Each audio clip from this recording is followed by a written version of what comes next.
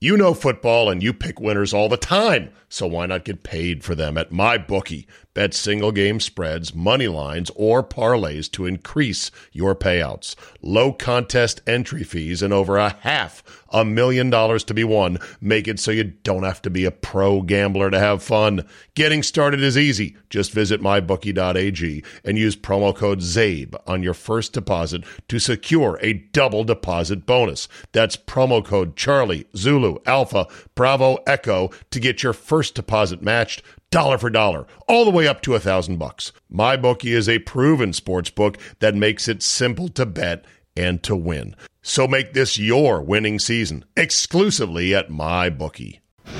Today on the Zabecast, I got into quite a pickle a few weeks ago as a listener and golf buddy invited me to play pickleball. A full report today on one of the fastest growing sports in the country. Also, what's an appropriate comeback song after getting shot? And PayPal decides to lose its ever-loving mind. Your bonus, off the beaten sports pass dose of pure me is locked and loaded, so buckle up and let's go! Here we go!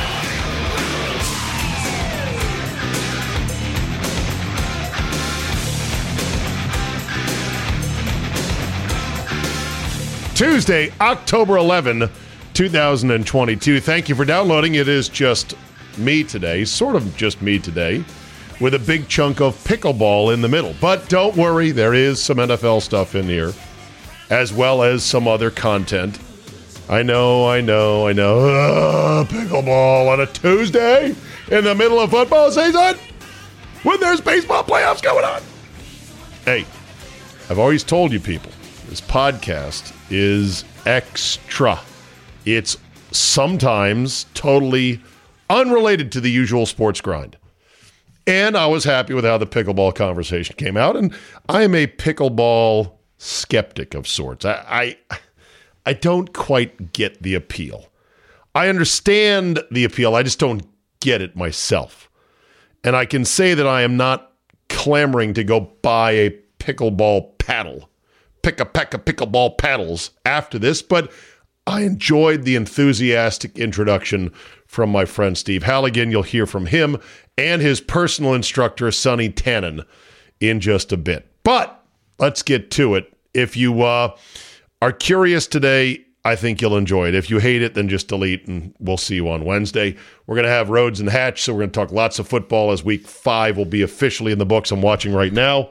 The Raiders and the Chiefs, and looky, the Raiders are about to go up 14-0. First and goal at the 2-yard line. I'll keep you updated as that game progresses. Okay, let's get to a few pieces of feedback real quick, and then some thoughts on the Brady roughing the passer, which I thought was interesting on Sunday. This piece of feedback I got 2 emails from 2 Steves. One Steven in Columbus, Georgia, and one Steve Eisenberger in Columbia, Pennsylvania. I swear to God, these appeared back to back in my email inbox regarding the exact same thing. What are the odds, right? What are the odds? So we'll start with Steven in Columbus, Georgia. Big Georgia Bulldog fan. Go Dogs. He writes to say, Steed, on Monday's Tony Kornheiser podcast or show, Mike Wilbon, his normal Monday guest, said without explicitly saying that the reason there was a roughing the passer penalty against Atlanta was because Brady is white and he was sacked by a black player. Don't believe me? Go to the 18-minute mark and listen for yourself. I don't have time to do that. I'll take you at your word. He said, quote, the call is more sinister. Brother can't sack Tom Brady? Brother can't hurt Tom Brady? What happened is sinister. I can't wait to hear Jay's take on this. I know he likes Wilbon. Does it matter that a black referee is the one who threw the flag? Thanks, Stephen in Columbus, Georgia. Go Dogs. That's just embarrassing if that's really Wilbon's honest, earnest take, but okay. Then there's this one from Steve Eisenberger. He says, to your point the other week, Michael Wilbon is that angry old man who is delusional now and can't separate his prejudices from fact. On Tony's podcast today, he said, black defensive players can't hit Brady based on the Falcons call. It's a racial issue? Oh my God. Ask Jay his opinion on this. He also said last week that Northwestern outplayed Penn State. I realize he's a wildcat, but PSU had 119 more total yards, 9 more first downs, and 15 more minutes time of possession. I think they won the game 17-7. Not super impressive, but yeah. Here's the thing. If I'm not mistaken, from what I researched, Mike Wilbon and Tony Kornheiser each make $6 million a year from ESPN. And unlike Stephen A. Smith, who makes $8 million a year from the four-letter, who has to go on all these shows and do all this stuff, and he's run through the car wash every day, like 3 hours on First Take. Wilbon and Tony share a 22-minute show every afternoon. A brilliantly crafted, mind you, and incredibly efficient sports McPinion product designed by Eric Rydholm, the executive producer of Pardon the Interruption, in which these two guys, and by the way, has probably at least 5 or 6 producers, assistant producers, researchers, etc., that lay out the whole show, all 22 minutes minus commercials, that they're obligated to do, yammer. Wilbon himself does not even have to be in D.C. anymore. He lives most of the year in Phoenix, Arizona. I don't blame him. I'd love to do it myself. He makes $6 million a year, and Wilbon makes $6 million a year. They're sharing half of a 22-minute show. Neither one has to do anything else for their $6 million. Kornheiser does nothing else for ESPN. Wilbon may dabble in the NBA playoffs, but I don't even think he might get paid extra for that. I don't know. It is like winning the lottery year after year after year. I ain't hating. I'm just saying. So it's not surprising then that Wilbon would be completely unmoored from and detached from what we like to call reality. And no doubt, in addition to making $6 million, I'm sure he gets his ass kissed. And nobody's willing to say, really? Think that was a racism-related call, huh?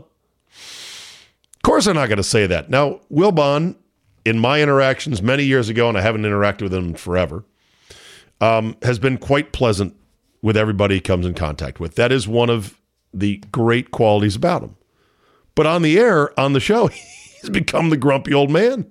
And if this take is correct, it's way wildly out of step with reality. But again, he's not living in reality. Neither is Kornheiser. They have won the lottery year after year after year, and they're worth that much money because PTI gets sufficient ratings. They can sell it to advertisers, and really, neither one can be replaced because they're two old, grizzled sports writers. One's Jewish and white, the other one's black. Wilbon pretends to be hipper, but he's 63 himself and pretty much lives a sedate golfing lifestyle. He's not in the clubs with the kids. And it just works because of their relationship going back to the Washington Post. But still, that of all the takes that are out there, well, that's one of them. Speaking of the Brady roughing the passer, Greg Auman, A-U-M-A-N, covers the Buccaneers for The Athletic, has covered them for a long time, came out with some numbers in the wake of this Brady hit that went viral. He says the roughing the passer call against Grady Jarrett on Sunday was the first such call drawn by Tom Brady this year. He's drawn one total in all of 2021. Since he came to Tampa in 2020, he ranks 16th among all quarterbacks in roughing the passer penalties. He has a total of 6. So obviously the data does not point to any sort of preference for Brady, although it just is bad optics for sure. I got to thinking, okay, well, how does he rate on hit-adjusted RTPs? In other words, he probably didn't get hit a whole lot, so you got to divide the roughing the passer calls over total hits, and that would give you a more accurate ranking. And I think somebody did ask that of Auman, who covers the Bucs for The Athletic, and I think he did parse that out and move Brady up a bit, but it was from like 16th to 9th, so it wasn't a whole lot. Then I start thinking, well, maybe Brady is just better at turtling. Brady at times, when he knows that, because he's slower than dirt, that he can't evade a rush, he just turtles up and goes down, so you're not going to get a lot of roughing the passer calls when he's already lying on the ground in the fetal position going, yeah, sorry. I also thought, well, maybe defenders know that even blowing on him, touching him in any way is going to be strictly called and likely lead to a penalty. So how many times do defenders pull up short on Brady? Because they expect there to be a Brady bias. Don't know. But these calls do tend to even out just a bit because earlier in the game, Vita Vea drew a 15-yard penalty for Tampa for roughing the passer on Marcus Mariota. All he did was get pushed from behind by Falcons guard Chris Lindstrom, and then Vea just bumps into Mariota. No hands, no arms, no helmet, no nothing. Bumps into him, standing straight upright. Mariota flops. Flag. That's the viral clip that you probably didn't see, but it happened in the game as well. Meanwhile, in Minnesota, Justin Fields had a spectacular 52-yard touchdown run that was called back by Amir Smith-Marset, wide receiver for Chicago, who had one hand in front of Cameron Dantzler, but otherwise knew that Dantzler was about to flop, and so he pulls his hands back to go, hey, I am kind of blocking him, but I'm not going to get a penalty here because I can see that Fields is about to go ham and go to the house. Well, that's when Dantzler gives a flop LeBron would be proud of. And this is now one of the sad truths about the NFL. In addition to replay fucking up this league beyond all hope, in addition to the concussion rules doing the same, in addition to the ticky-tack, don't even look at the quarterback anymore rules, flopping is now a thing in the NFL, a certified, bona fide thing. Players are getting savvy on how to do it. They know they're getting calls, and it's not going to stop. So the scourge that started, the cancer on fair play and sport that started in soccer that then metastasized to basketball and has gone completely off the rails in the NBA, has now come to football. And I don't know what can be done other than telling referees, do not, under any circumstances, reward guys who flop. Be on the lookout for flopping. Then there's this. What's the appropriate song to come out the tunnel to if you are recovering from being shot? Because Brian Robinson did that for the Washington Commanders, and he used the song Many Men, parentheses, Wish Death, from my favorite rapper, by the way, 50 Cent. 50, but I like In the Club, which is kind of benign. It's like, in the club, yeah, I'm in the club. Okay, sweet, cool. Many Men, parentheses, Wish Death, has more graphic lyrics. Like, many men wish death upon me, blood in my eye, dog, and I can't see. I'm trying to be what I'm destined to be, and ends trying to take my life away. Come on, put a hole in it for fucking with me. My back on the wall, now you gon' see. Better watch how you talk when you talk about me, because I'll come and take your life away. Many men, many men, many, many, many men wish death upon me. Lord, don't cry no more, blah, blah, blah, blah, blah. And it goes on and on. Now, look, I'm not saying you should have come out to Everything Is Awesome from the Lego Movie, or, some kind of Kumbaya Hold My Hand song. But I just don't know if the rap songs that embody the rough inner city upbringing, from which I don't know if Brian Robinson actually came up in that or not, is the appropriate thing for a guy who nearly was killed from some young punk wanting to steal his car because he knew that he drove a nice car. Like, what is the appropriate etiquette on this? Is that right? Are you not furthering the sort of stereotype and the culture of, okay, well, You better watch your back. I'm going to get you now because you tried to kill me and you didn't get me. I'm still here standing. That all sounds tough and well, but the Redskins had a guy who was shot in his home by a guy who wanted to rob him. He's dead. His name is Sean Taylor. He would have gone straight to Canton had he lived and played a full career, which is really just hard to think about now still. So I don't know, man. I do not know, but I'm glad Brian Robinson is back. It's an amazing comeback. Very, very lucky as well that those 2 bullets went through his leg and didn't hit anything vital. 37 days, I believe the number was, from the time he was shot to the time he came back and played on an NFL field. How about the game-winning kick from Justin Tucker, the best kicker in the NFL, maybe the best kicker who has ever kicked an oblong leather spheroid in Roger Goodell's traveling circus? I'm willing to say that he is. Obviously, Vinatieri has more big-time, big-game kicks. But in terms of leg and accuracy and just being a complete and total weapon, I mean, nothing beats Justin Tucker. And there was a kick in the game in which young Money McPherson, Money Mac for Cincinnati, kicked an extra point over the top of the upright. Now, this is always an interesting thing because you can't use replay to analyze was that in or out if it goes over the top. They wrote that in specifically because they know that you would spend hours looking at a kick to go, wait a minute, is that in? I can't. When does it go over? And as far as I understand it, here's the way the rule works. Unless the inside of the football is clear of the outside edge of the goalpost, it's in. So in other words, if any part of the ball crosses the top of the goalpost extended, it's in. Sort of like in tennis, if one little smudge or slice of the tennis ball catches a part of the line, it's in. At least that's what I was led to believe. I may be wrong about that. Don't quote me. Or the answer was if any part of the outside edge of the ball was outside the outside edge of the goalpost, then it's no good. That may be the case. If that was the case, it looked like McPherson's extra point was no good. Well, why don't we just make the uprights taller? Okay. Well, the answer is quite simply they already have twice. And once was because of Tucker himself. The uprights are now 35 feet tall. That's on top of being 10 feet off the ground, which the crossbar is. And it used to be 30 feet. Now it's 35 because there's a game in 2012, a playoff game in which Tucker's 27-yard field goal went over the top. Belichick and the Patriots swore he missed it. The referee said it was good. And so they said, all right, we'll add 5 more feet. Why don't you make them 45 feet tall? Well, they're already so fucking heavy.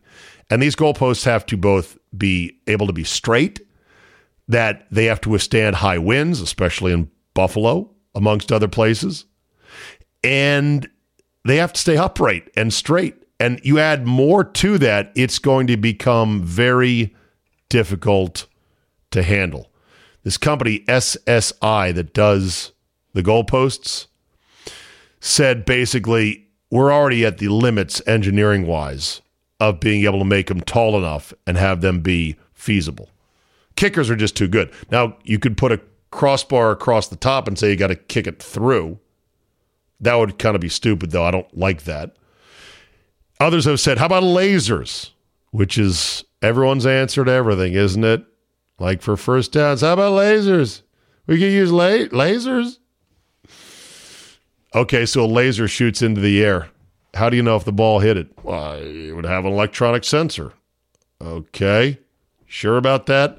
What if the wind is blowing the goalpost and it's leaning? It leans one way. Right at the last second, is it lasers?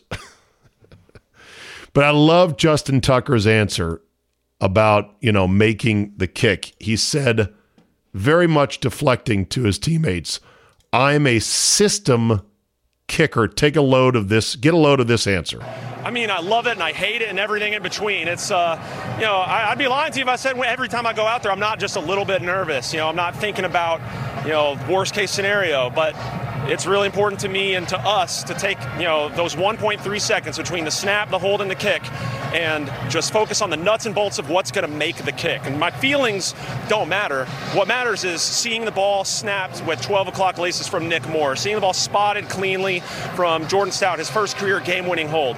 And then from there, I'm just a system kicker. The ball kicks itself at that point. No, it doesn't. All we're really thinking about is those things that are going to make the kick. All the feelings and stuff, we can enjoy them after the fact. I love that. What a weapon. What a kicker. Amazing.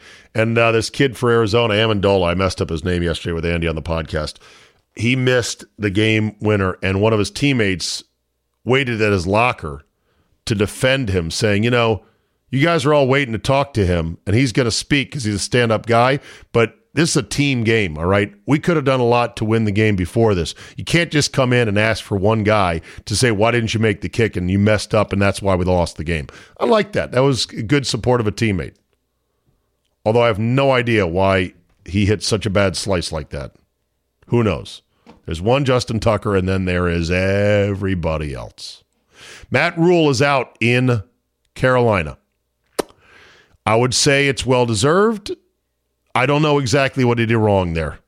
He's had shit quarterbacks and Baker Mayfield, who I thought was going to be pretty good now that he's healthy, and he's not healthy. He's hurt again with his ankle. He won't start this week. I mean, he's had, Teddy Bridgewater, Sam Darnold, Baker Mayfield. I think there's a couple others in the mix as well. Seems like a very smart, pleasant, affable guy that dealt nicely with the media. He's going to go back to college, where he was kicking ass at Baylor before he took this gig, and probably resume kicking ass in college. But he's due $40 million. There is some offset language in there, so he won't just get to double dip on David Tepper's money, but I think he'll do all right in college when it's all said and done. So if you had him as your first NFL coach fired, cash that ticket.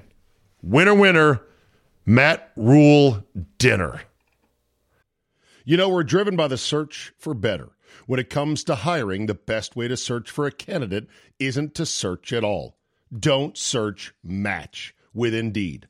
Indeed is your matching and hiring platform with over 350 million global monthly visitors, according to Indeed data, and a matching engine that helps you find quality candidates fast. Ditch the busy work. Use Indeed for scheduling, screening, and messaging so you can connect with candidates faster. And Indeed doesn't help you just hire faster. 93% of employers agree. Indeed delivers the highest quality matches compared to other job sites. This according to a recent Indeed survey. Listeners of this show will get a $75 sponsored job credit to get your jobs more visibility at Indeed.com/Zabe. Just go to Indeed.com/Zabe right now and support the show by saying you heard about it right here on this podcast. Indeed.com/Zabe. Terms and conditions apply. Need to hire? You need Indeed. You know football and you pick winners all the time, so why not get paid for them at MyBookie? Bet single game spreads, money lines, or parlays to increase your payouts. Low contest entry fees and over $500,000 to be won make it so you don't have to be a pro gambler to have fun. Getting started is easy. Just visit mybookie.ag and use promo code ZABE on your first deposit to secure a double deposit bonus. That's promo code Charlie, Zulu, Alpha, Bravo, Echo to get your first deposit matched dollar for dollar, all the way up to $1,000. MyBookie is a proven sports book that makes it simple to bet and to win. So make this your winning season exclusively at MyBookie.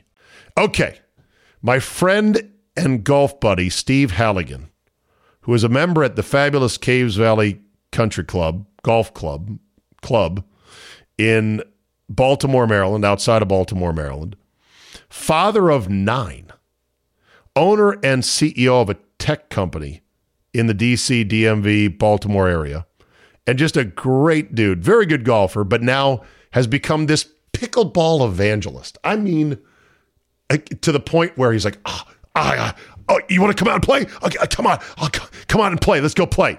He dragged me out to Hillendale Country Club in Phoenix, Maryland, after dark when we were done playing at Caves to play some pickleball, where we sat with his friend and former D1 tennis player at Wake Forest, Sonny Tannen, Tannan, a wounded United States Marine who is now a pickleball instructor and a ranked player. And I played some pickleball, and we talked some pickleball, and I found it very interesting. So if you ever were pickleball curious, here was our conversation about this fast-growing sport. Welcome to the Minto U.S. Open Pickleball Championships, powered by Margaritaville, one of the beautiful vacation destinations in our great country, Naples, Florida. Incredible beaches, white sugary sands, and did you know Naples also the pickleball capital of the world, because 1 week a year it's the largest pickleball party here at this event. Tonight's day 7. We've got men's and women's doubles pro. Great to have you with us, everybody. Drew Felios, Melissa McCurley from pickleballtournaments.com, and there's also Chad Edwards out of Peak Performance. Here we are. It is a beautiful fall night, and we are at Hillendale Country Club. Is that right? That's correct. Hillendale. In Phoenix, Maryland. You've right? got it. I got to tell you, I've never been here in my life. This is north of Baltimore, about what? Maybe 5 miles north of Baltimore City. Yeah, 20 minutes, you said, which was 45 in real time. Well, I wanted to show minutes, you the... you couldn't tell me 45 and say, no way, I'm going home. So 20 it was. But we're here, though, and that's all that matters. And it is a pickleball fest here on the hard courts at Hillendale Country Club. And you have been the biggest evangelist for this sport. Sport! Absolutely. Not game, not hobby, sport that I have ever known, and I'm going to learn about it now. Well, you have an opportunity to learn from one of the best, Sonny Tannen here. All right, introduce our guest here on the set. Well, I'll as I had Sonny Tannen, who was one of the guys who I first took some lessons from and got engaged in the pickleball community. That's pretty tight-knit but growing rapidly, and it's full of great people that that are having fun, being healthy, like to compete. As I told you earlier, we like to play hit 'em in the throat pickleball. Sonny, Sonny will teach the right ways to make sure you understand the strategy and the shot selections and all of the scenarios around the sport to make sure that you're more successful. Sonny, welcome aboard. Thank you for coming tonight. Tell me your backstory. Great. Well, first of all, thank you for having me. And just like you, I've never been here before either. So I'm glad I didn't ask Steve how far it was. How far away do you live? I live about 55 minutes from here. So I'm in Howard County, a little bit closer than Northern Virginia. That's all right, though. I'm out here, and I'm glad to be out here. Absolutely. So, what is your athletic background? Yep. So my athletic background is my first sport was soccer. So I grew up playing soccer. I played soccer in college. And Where? Then, I played at UNC. All right. And then I played tennis at Wake Forest. So tennis was my primary sport. Wait, what? Yeah, I changed schools quite a bit. I didn't like to stay in one place. So you played soccer at Carolina, tennis at Wake. Yeah. Fascinating. So it's been an interesting journey for me. Which were you better at? Yeah, that's a great question. I think I excelled at soccer more, but I think tennis I probably had a little bit more fun with it. I wasn't the best, I'll be honest with you, but I had a good time playing those sports. Okay. So where do you stand as a tennis player on this growing sport of pickleball? Yeah, it's a great question. So I actually found pickleball because I got injured. So I got injured on a deployment in the Marine Corps, so I had to give up playing tennis. Wow. So I found pickleball at a local YMCA. My favorite story is what was your injury? So there's a couple different things, but the ones I can share, my wrists, my back, and a little bit of my leg. Oh, my God. Yeah. Oh, but here I am playing a sport that my body can handle. That's fantastic. Okay. So you got into pickleball. Yes, sir. What year? Let's see. It's 22 right now, so probably about 2018. Okay. End of 2017. So I was walking through my local YMCA, heard the pop, pop, pop, and I said, what the heck is that? That's it. Stuck my head into the gym, and there was a gentleman giving some pickleball lessons to some ladies. They look like they're having a great time. We got to know each other, and that's how I got into pickleball. How'd you get into pickleball? Similar story. I was playing racquetball for 20 years. I played some tennis recreationally, and a guy introduced me to the sport who started pretty early, like 2012. He's like, you guys got to get a hang of this.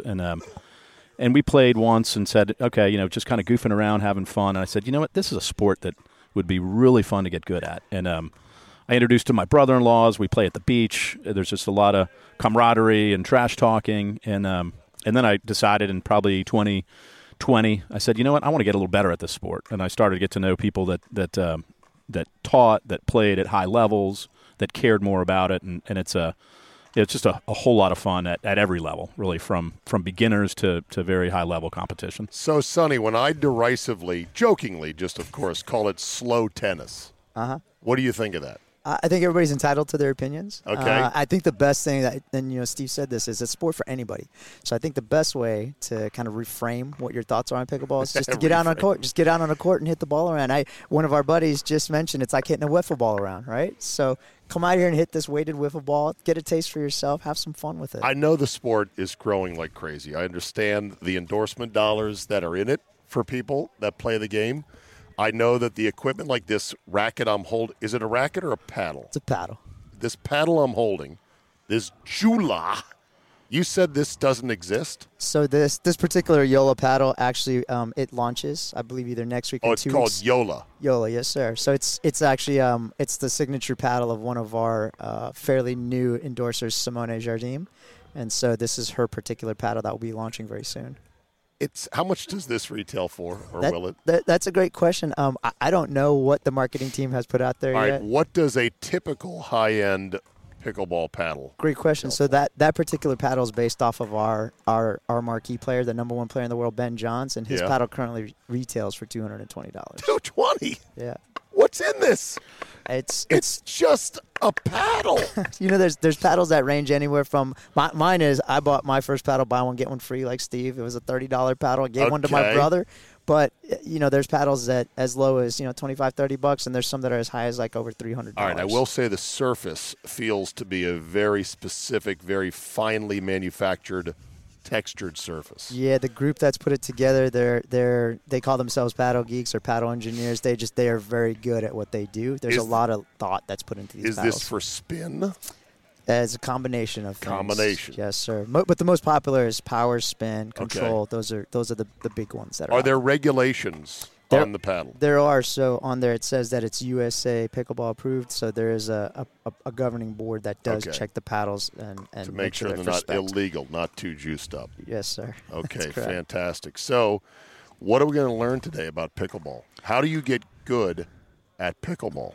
Well, I think you can enjoy it, not you want to learn the lessons, right? So we're going to teach you a little bit about just the setup of a game, and we'll get out and probably play. You'll learn how to score. You'll learn the flow of a game in 5 minutes, if that. But we'll also go through some things about how to play, maybe not like tennis, maybe hitting the right strategy of a shot. And I would say optimally is try to keep it in play, and you'll have a lot of fun as you'll see guys laughing and goofing around with their buddies. It's a double sport, right? Is there singles pickleball? Yes? There is, yeah. So traditionally, you'll see probably 90% at the recreational level played in doubles, but there is singles. And to Steve's point, the two biggest things about this sport, it's fun, it's social. And honestly speaking, getting out there, hitting the ball, getting just the sense of it, any age, any demographic, so any singles is background not the most popular form.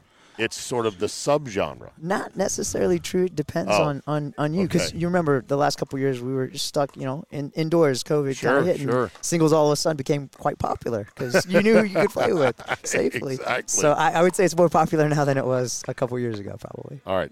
Why don't we go hit a few, and then we'll come right back here, and then you can say, okay, here's what you need to work on. Here's what's okay with you right now.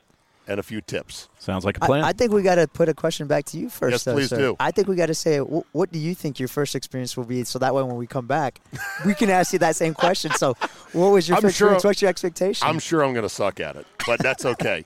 I don't mind it. First time you do anything, you're not going to be very good. But maybe I'll get hooked. Maybe I'll get addicted. I'm a golfer. Every minute I get to golf, I want to play golf. Halligan is like, I like to golf, and he's good at it, but he's become Mr. Picklehead. He loves his time out here. You'll like it. And, Steve, one of the things I'd say is from people who've never played any racket sport, people who are unathletic, they come out and they get a group of friends in a similar skill range. But I would say most of the more accomplished players have really come from many other sports, right? There's a bunch of ex-tennis players, but as Sonny said, it wasn't even his strongest sport. But basketball guys, baseball players, hockey guys, a bunch of lax guys, and ladies. It's one of those things that having good athletic balance and skill and hand-eye coordination and people who want to understand the strategy really can get better quicker. and we'll learn. You'll learn a little bit of that tonight, and I know you're going to have a good time. All right, let's go. Let's go do it. figure it out. All right. All right, we are back, Mr. Halligan, Sonny. Wow, I'm exhausted. Did you remember the question that we left with? Which was? How good did you think you were going to be? I hit some shots, but I hit a lot of dinkers, a lot of stupid shots. Now, when you get better, how many times will you hit a dumb shot that barely doesn't even get over the net? I don't know if I got this from Sonny, but as one of the things in teaching people and just around is the rule number 1 and 1A in pickleball is just keep the ball in play. Well, of course, yeah. That's how you get good at table tennis. I had buddies, growing up, like Alan Abbasi, my next door neighbor. He never missed a shot. It was always in play. It was so infuriating. It's like playing against a wall. Didn't have any great shots. You just couldn't get him to mess up. And sometimes you'll see that one where it's just a pop-up. You want to kill it, and all of a sudden, and you should, but it's you blow it past and blow it out of the court, and you're just thankful that your opponent did it to you. So one thing I learned, Sonny, was that smashing it while satisfying is not always the best shot because the ball only reaches a certain terminal velocity and doesn't get much faster than that. So if your opponents are not uptight and they're back a little bit, most smashes can be got to. I would agree with that. Is that fair enough? Yeah. The second thing I learned is that, you better learn spin, baby. You better learn to recognize it. You better respect it. These little dink shots that got a lot of spin on them like that, your paddle will go right over it. You'll be like, oh, my God, what happened? Yeah. So, but for the first time playing and the fact that you didn't know how a ball might bounce, how you might hit the ball, being able to recognize that so early on and soon, that's a great observation. Now it's just about executing and practicing how to handle that. Hey, keep it down over there. And, Steve, your lifetime 1-0 in pickleball. Yes, with a world-ranked player. Sonny, what is your world ranking? I don't believe I'm ranked worldwide. You're not? No. How about ranked in the state of Maryland? In the region, according to Duper, I believe I'm currently 38 or 39. Not bad. Okay. Yeah. Is that in singles or in doubles? That's cumulative. Singles and doubles. How do they rate somebody that only plays doubles? Because you don't know if it's them or their partner, right? That's so true, and there's a bunch of different rankings, so there's no real one good way to do it, and there's also different tournaments, so they all have different ratings. There's a global rating, so it's a little bit more fragmented than we'd like to think. Okay. So where's the sport going? You just had yesterday the announcement that one LeBron James purchased a professional pickleball team, right? They did in a Major League Pickleball. MLP. I think they went to Sonny an expansion draft from 12 to 16 teams, I think. Or that's 8 correct. To 12, 12 to 16. Mm-hmm. So Drew Brees owns a team. A lot of private equity and other people that are involved with the sport are. What does a team cost? You're buying the players, right? So that's you're buying the talented players, and they're making a now salary, right? Well, you're buying a team, and then you're drafting players. So you might not necessarily keep the same team. So, for example, I think the last, if it's been running for 3 years, the last 3 teams that have won, they have pretty similar, but they have a draft where they've traded players. So they may have dropped some, they might have added some. And how many players on the team? I believe they have 2 male and 2 female, so that they have a gender competition, so male, and then female, and then mixed also. And then there's a dream breaker, so there's a special event if there's a tiebreaker at the end. Oh, wow. But to answer your question about the cost, I'll be attending my first MLP just as a guest in a couple of weeks, so I'll ask that question and get some info for you and follow back up. No, I'm not shopping for one, but thank you very much, Sonny. So is there a competing league to MLP? There's one that has come out one time. I believe it's called Selkirk Labs. That's run with another partnership. There's 2 major tours currently, APP and PPA. And PPA is, I would use the word partnership. They use Selkirk Labs, and then APP is partnered most of the time. Selkirk Labs. What? So, Steve, I might give you a tennis analogy where people play on the pro tennis tour, and they play majors and minors. But there was also World Team Tennis, right? So in D.C., the Washington Castles owned by Mark Ein. That was more of, and there were 6 or 8 different teams around the country, and they would have male and female, and they would do different team events, and they would go head to head, and it made very good television. You got a chance to see your favorite pros in a little bit of a different environment. I think the professionals enjoy it. as just a different way to compete and to Right. be part of their sport. So I think that MLP is very similar to World Team Tennis, whereas the main leagues, I think the two main leagues are the PPA and the APP. They're still, they're still kind of working through, who's got the right players. All right, you gave me 3 sets of alphabet letters. I'm now confused. So as to how they work. Are they 3 separate tours? 2 tours. And then what's MLP? Major League Pickleball, which is this team style event. So it's a team style event, whereas the other 2 are individual or 2-person type deals. Correct. It's you're get a trying to win partner. a gold, a silver. Okay. You're trying to win money or a medal. So yeah, you're competing for your team. How many tour events are there per year, per circuit? That's changing. That's ever changing. 10, 20, 50. Great question. I believe. I actually ballpark. Hey, that's a softball to talk about the DC Open. Ding, ding, ding. Thank you, Zay. So I think the Integrate DC Open that's coming in October is the 20th event of the PPA. And the PPA has done a great job in locking in a lot of the best players with appearance fees and commitments to play a number of events. So right when that event got started, the world's best were some of the first that filled in and made commitments to come to the first pickleball event in the DMV. All right. Okay, and that's going to be held where? It's going to be held at the JTCC. That probably got letters. Got a little more. Got a little more. JTCC. Junior Tennis Championship Center. Probably. Where is it at? So it's right down the street from University of Maryland. Okay. So Francis Tiafoe, who beat Nadal, he grew up training in this professional tennis training center that's probably similar to like a Bollettieri, IMG, if you're familiar, where a lot of the American tennis players were trained. Right. And so it has, some of the best tennis players go through these training academies, and it's going to be converted to 30 pickleball courts. There's going to be some indoor courts, some outdoor courts. They're going to have a stadium court where the best will get those slots, and have an opportunity to. So it seems like I can tell it's a great participation sport. It's very co-edable. It's all ages. It's for people who might have injuries. It's for athletes that want to compete at something other than golf. Okay? But who would come watch pickleball in person? Has to be only pickleball players. And then who's going to watch on television? I know that there's some maybe televised events, or probably a lot of it's online, YouTube and other online channels. So I'll hit that one. Tennis Channel, I think some of the most popular programming on the Tennis Channel is pickleball. Crazy enough. That must burn the Tennis Channel's ass. You know it must. I think it must absolutely drive them crazy. There's a heavy YouTube for a lot of the events. Right. However, that business arrangement is great news in the DC tournament, and October 21st to the 24th will be CBS Sports is picking up Championship Sunday for a couple hours. All right. And I think they get 750,000, 1 million viewers. They've done it a couple other times. So it's getting some very good national coverage and getting out of the niche cornhole type thing. I was going to say, do you feel like you need to break away from these other picnic games? Because some might look at pickleball and think, oh, that's cute. It's a picnic game.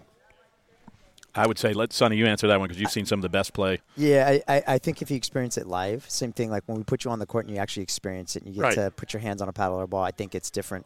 So to answer your original question, who's attending it? I think, yes, there's definitely pickleball, the diehards or the fans or the recreational player that get just this close to one of the top players in the world. I mean, there's something to be said. Sure. There's not a lot of other to watch, absorb, and appreciate how good they are, how quick they are. Yep. How crafty they are. Yeah, and in live, in anything, live versus TV, I mean, it's a whole nother dimension. Sure. But I do think, so to get away from the picnic or the crafty or the cornhole games, I think there's more to it than that. And once again, it comes back to what Steve just said, is every age can play it. So, you've got players right now on the tour that are as young as 8 years old. And there's even divisions of 70-plus-year-olds. I mean, just imagine that. Right, what other sport? There's no other sport on the planet You can do that. So I don't think it's so much niche, but on the flip side, I mean, what other sport can bring together those types of generations in a fun-filled and competitive, sporting venue? Is pickleball a threat to tennis? I think that any sport can coexist. And I think that it's just another dimension, another racket sport that players can play. For example, right here at this club, we had the director of rackets saying, I've got kids coming from my junior tennis programs picking up a paddle over here, just having a blast. And who's on the other side? Mom and dad. Okay. And they're sitting there and they're talking smack and saying, hey, go home and do your homework. We're done playing. So, I mean, I don't think it's a threat to it. I think it's just something else. What does tennis think, though, Sonny? I'm sure that because of, we're on tennis courts, I think shared space is the challenge. So when you have something that's taken from you and given to somebody else, I think tennis players see it like that. And coming from a tennis background, you're a tennis guy, yeah. I think that if you look at it like that, it could be seen as competition or something being taken from you. But what about tennis's envy or jealousy that there's so much sizzle? I can tell you I have plenty of students and players that play both sports, my dad included, where he now plays 6 days a week after being retired, and he competes in tennis and he competes in pickleball, and he says, I've got my group of friends with this, I've got my group of friends with this, I'm okay with both of them. So I think for some it can coexist. Okay. Some of them you still have that mentality of, I'm going to play tennis till I fall over. So right. You're never going to make everybody happy. I thought playing pickleball for the first time, I don't think you can play tennis and pickleball because it would mess you up in terms of how you swing the racket or the paddle and the spin and the contact and everything. But I guess players obviously do, right? Well, I think the answer is yes, but I think it's how you approach it also. Remember, the two biggest things about this sport, it's fun, it's social. So imagine you've got something, you guys just came from golfing, you've got something you do with a group of friends. Who's to say you can't use the same group of friends or another group of friends to play this other sport? No, I know, but I'm saying a top tennis player that plays pickleball, I can't be good for his tennis game. So now you're getting into You're getting into the elite, right? So the 0.1 percenters, maybe they can't. Oh, okay. But the majority of pickleball players are just like how about just a good average club tennis player? Yeah, I think you can play both sports and excel at them. But I think if you want to, just like in anything else in life, if you want to get really good at something, then you have to focus on that one thing and just hone your craft. I think a lot of people, Steve, that come from tennis, when they may have this issue like, oh, these guys are taking my real estate. When they play, the thing about pickleball, it is really, really fun to play.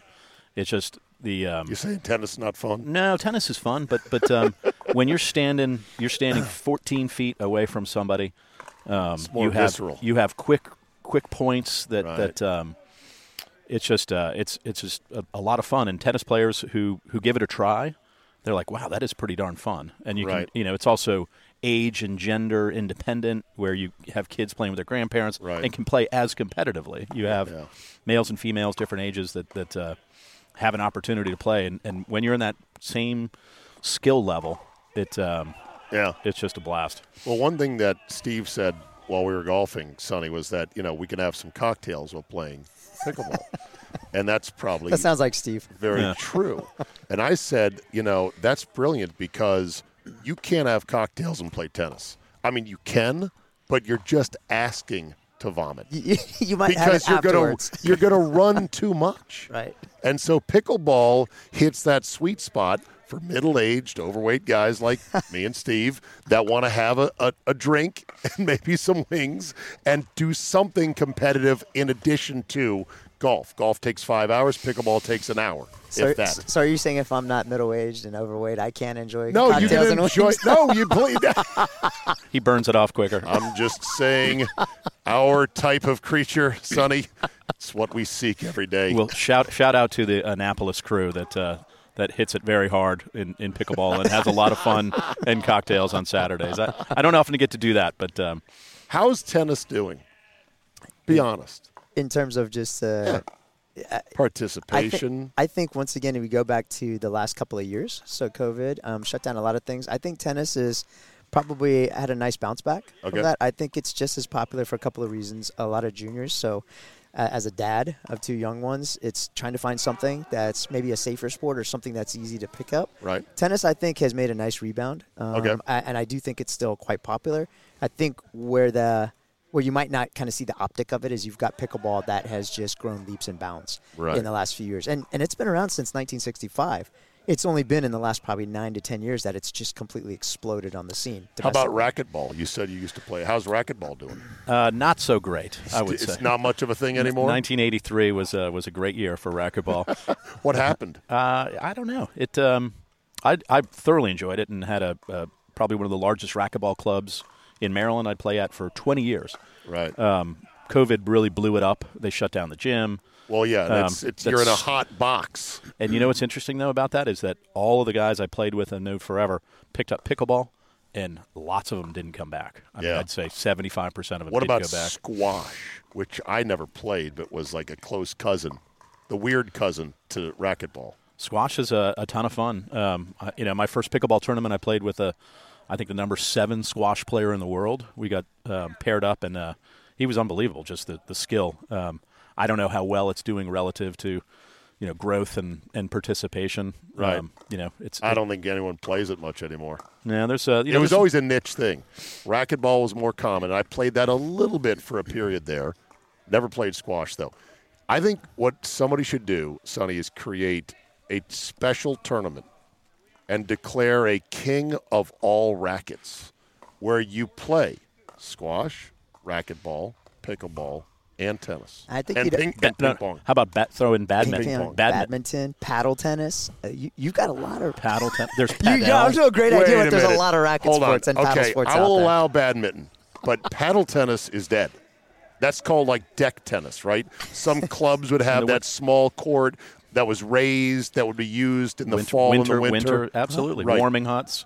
I mean, this sport had to have killed paddle tennis, right? There's Bethesda Country Club just put in 2 new paddle tennis courts. Well, okay, so it still exists. Oh, yeah. Like duck pin bowling. Now you're in Baltimore. You're talking candlepin bowling. That's a Vermont. Yep, you know all sorts of these. Bro, I grew up playing tennis. I wanted to be Jimmy Connors at the Tuckahoe Swim Club, tennis club. I took lessons indoors in the winter, and then one day, Sonny, I told my mother, I'm done with tennis. And she was like, what? What do you mean you're done with it? I go, I'm tired of it. I don't want to play it anymore. She had spent all this time, all this money, lessons, rackets, etc. And impetuous 12-year-old me said, I'm done with it. So they didn't force me. They figured it was going to be a losing effort. Well, Zabe, we'll get you out a couple more times playing pickle with a crew that. No, this has been a great education. I'll end with this. What is one thing, just one thing, Sonny, and you too, that worries you about pickleball? You say we got to keep our eye on this to make sure the sport doesn't get derailed. You first, Sonny, then you, Steve. Yeah, that's a great question. I think with all of the interested parties that are out there right now, there's never going to be, I think, one path that everybody's going to want to go down. And I think that the folks that are impacting, so you mentioned, the LeBron MLP announcement, I think having the right people backing the sport and doing it in a way that's meaningful, that kind of touches the masses, is going to be really important. Can it be done? I'm not too sure. But I think the one biggest challenge for pickleball is, do we have a vision for where we want it to go and where we want it to end up? And are we going to get there? Yeah. So, Steve? Yeah, I guess thinking about that with things in golf, with Live Tour that has different team events and maybe some different formats and functions, I think trying to find that right formula, because you're right, maybe it's not the best TV sport. I think I enjoy watching it. I don't spend enough time doing so. But finding a thing that things like Major League Pickleball, where you have these competitions, to keep people more interested. But I think the groundswell, the celebrities, the pro athletes and others that are some of the big money in private equity, I mean, it's got this amazing trajectory right now. Yeah. And, hope it has the right format for television and even broader mass media. Someday we'll have to take a pilgrimage to the original pickleball court in Washington. I saw the feature on ESPN where the pickleball fanatics go and to pay homage. And they let people come up to this house with the court in the front yard amongst the tall evergreens, the pine needles on the court itself, and they get to play a little bit, and it's like they went to the holy ground. It's a beautiful thing. I love it. I love that. All right. Thanks, boys. It's been fun. Let's go play a little bit more, then I'm going home. I understand. Thanks, Steve. Yep. Thanks, Steve. Appreciate you. So I don't know if pickleball is going to be for me, but I appreciate the sweet spots that the sport hits. It's competitive. but it's a big tent. It's a big tent for all ages, all sexes, all abilities.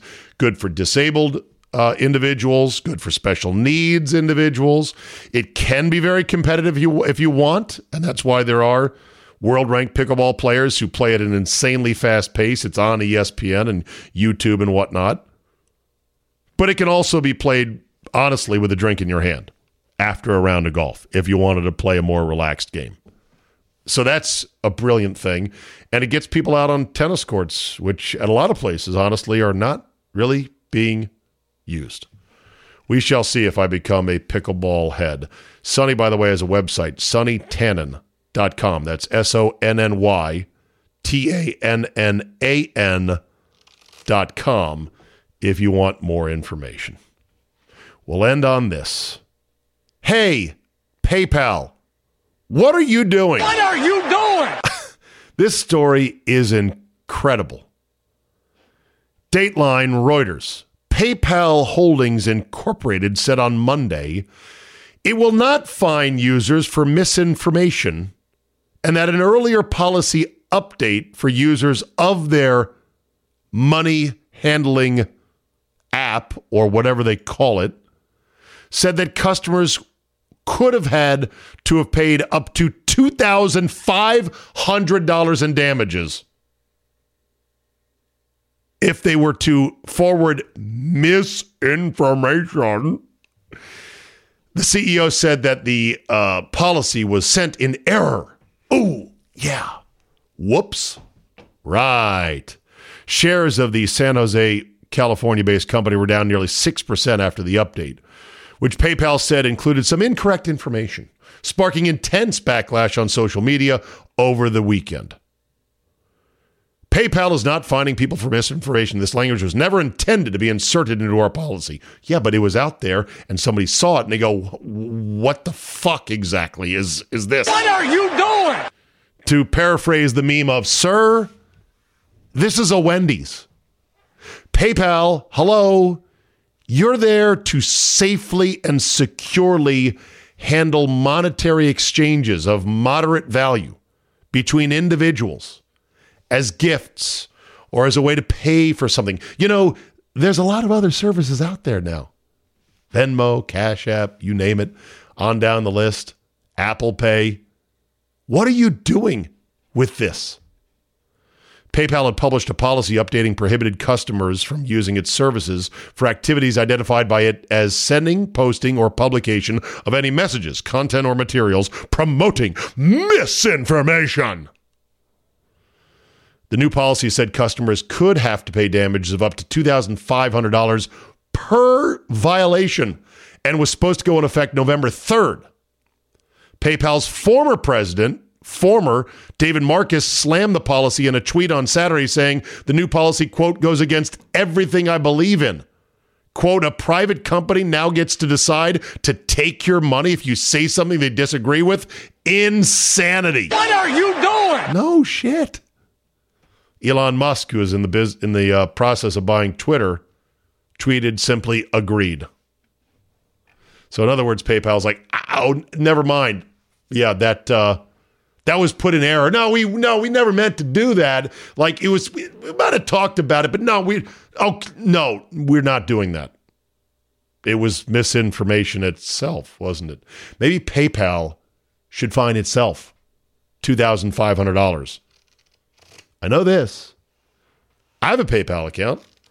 I don't know if there's much money in it anymore because I believe eBay, which used to be the one place that I would catch PayPal was the one place I caught my eBay money from.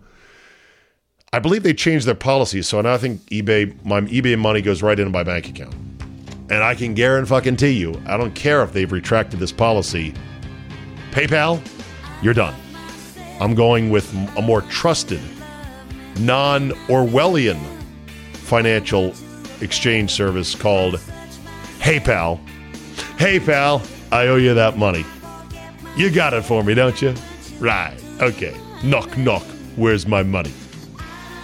And with that, we're done for today. Thank you so much for listening. Thank you for keeping an open mind about things like pickleball on a Tuesday in the middle of football season, but I wanted to get it out there because I had a good time playing. and maybe you too have some thoughts upon it. Thanks for listening. Tomorrow, back to more football as we are in the meat of the week, headed towards week 6, and a blockbuster college football weekend coming up as well. It'll be our Tuesday power lunch from the Palm in Tyson's Corner. Thanks for listening. Have a great Tuesday, and we will see you next time.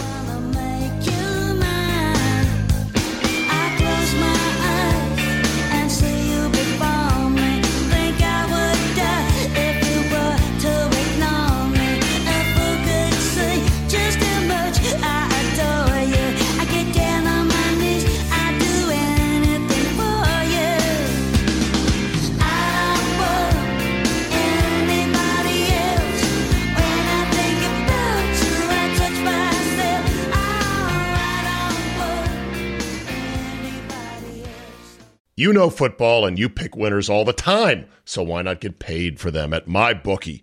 Bet single game spreads, money lines, or parlays to increase your payouts. Low contest entry fees and over $500,000 to be won make it so you don't have to be a pro gambler to have fun. Getting started is easy. Just visit mybookie.ag and use promo code ZABE on your first deposit to secure a double deposit bonus. That's promo code Charlie, Zulu, Alpha, Bravo, Echo to get your first deposit matched dollar for dollar, all the way up to $1,000. MyBookie is a proven sports book that makes it simple to bet and to win. So make this your winning season exclusively at MyBookie.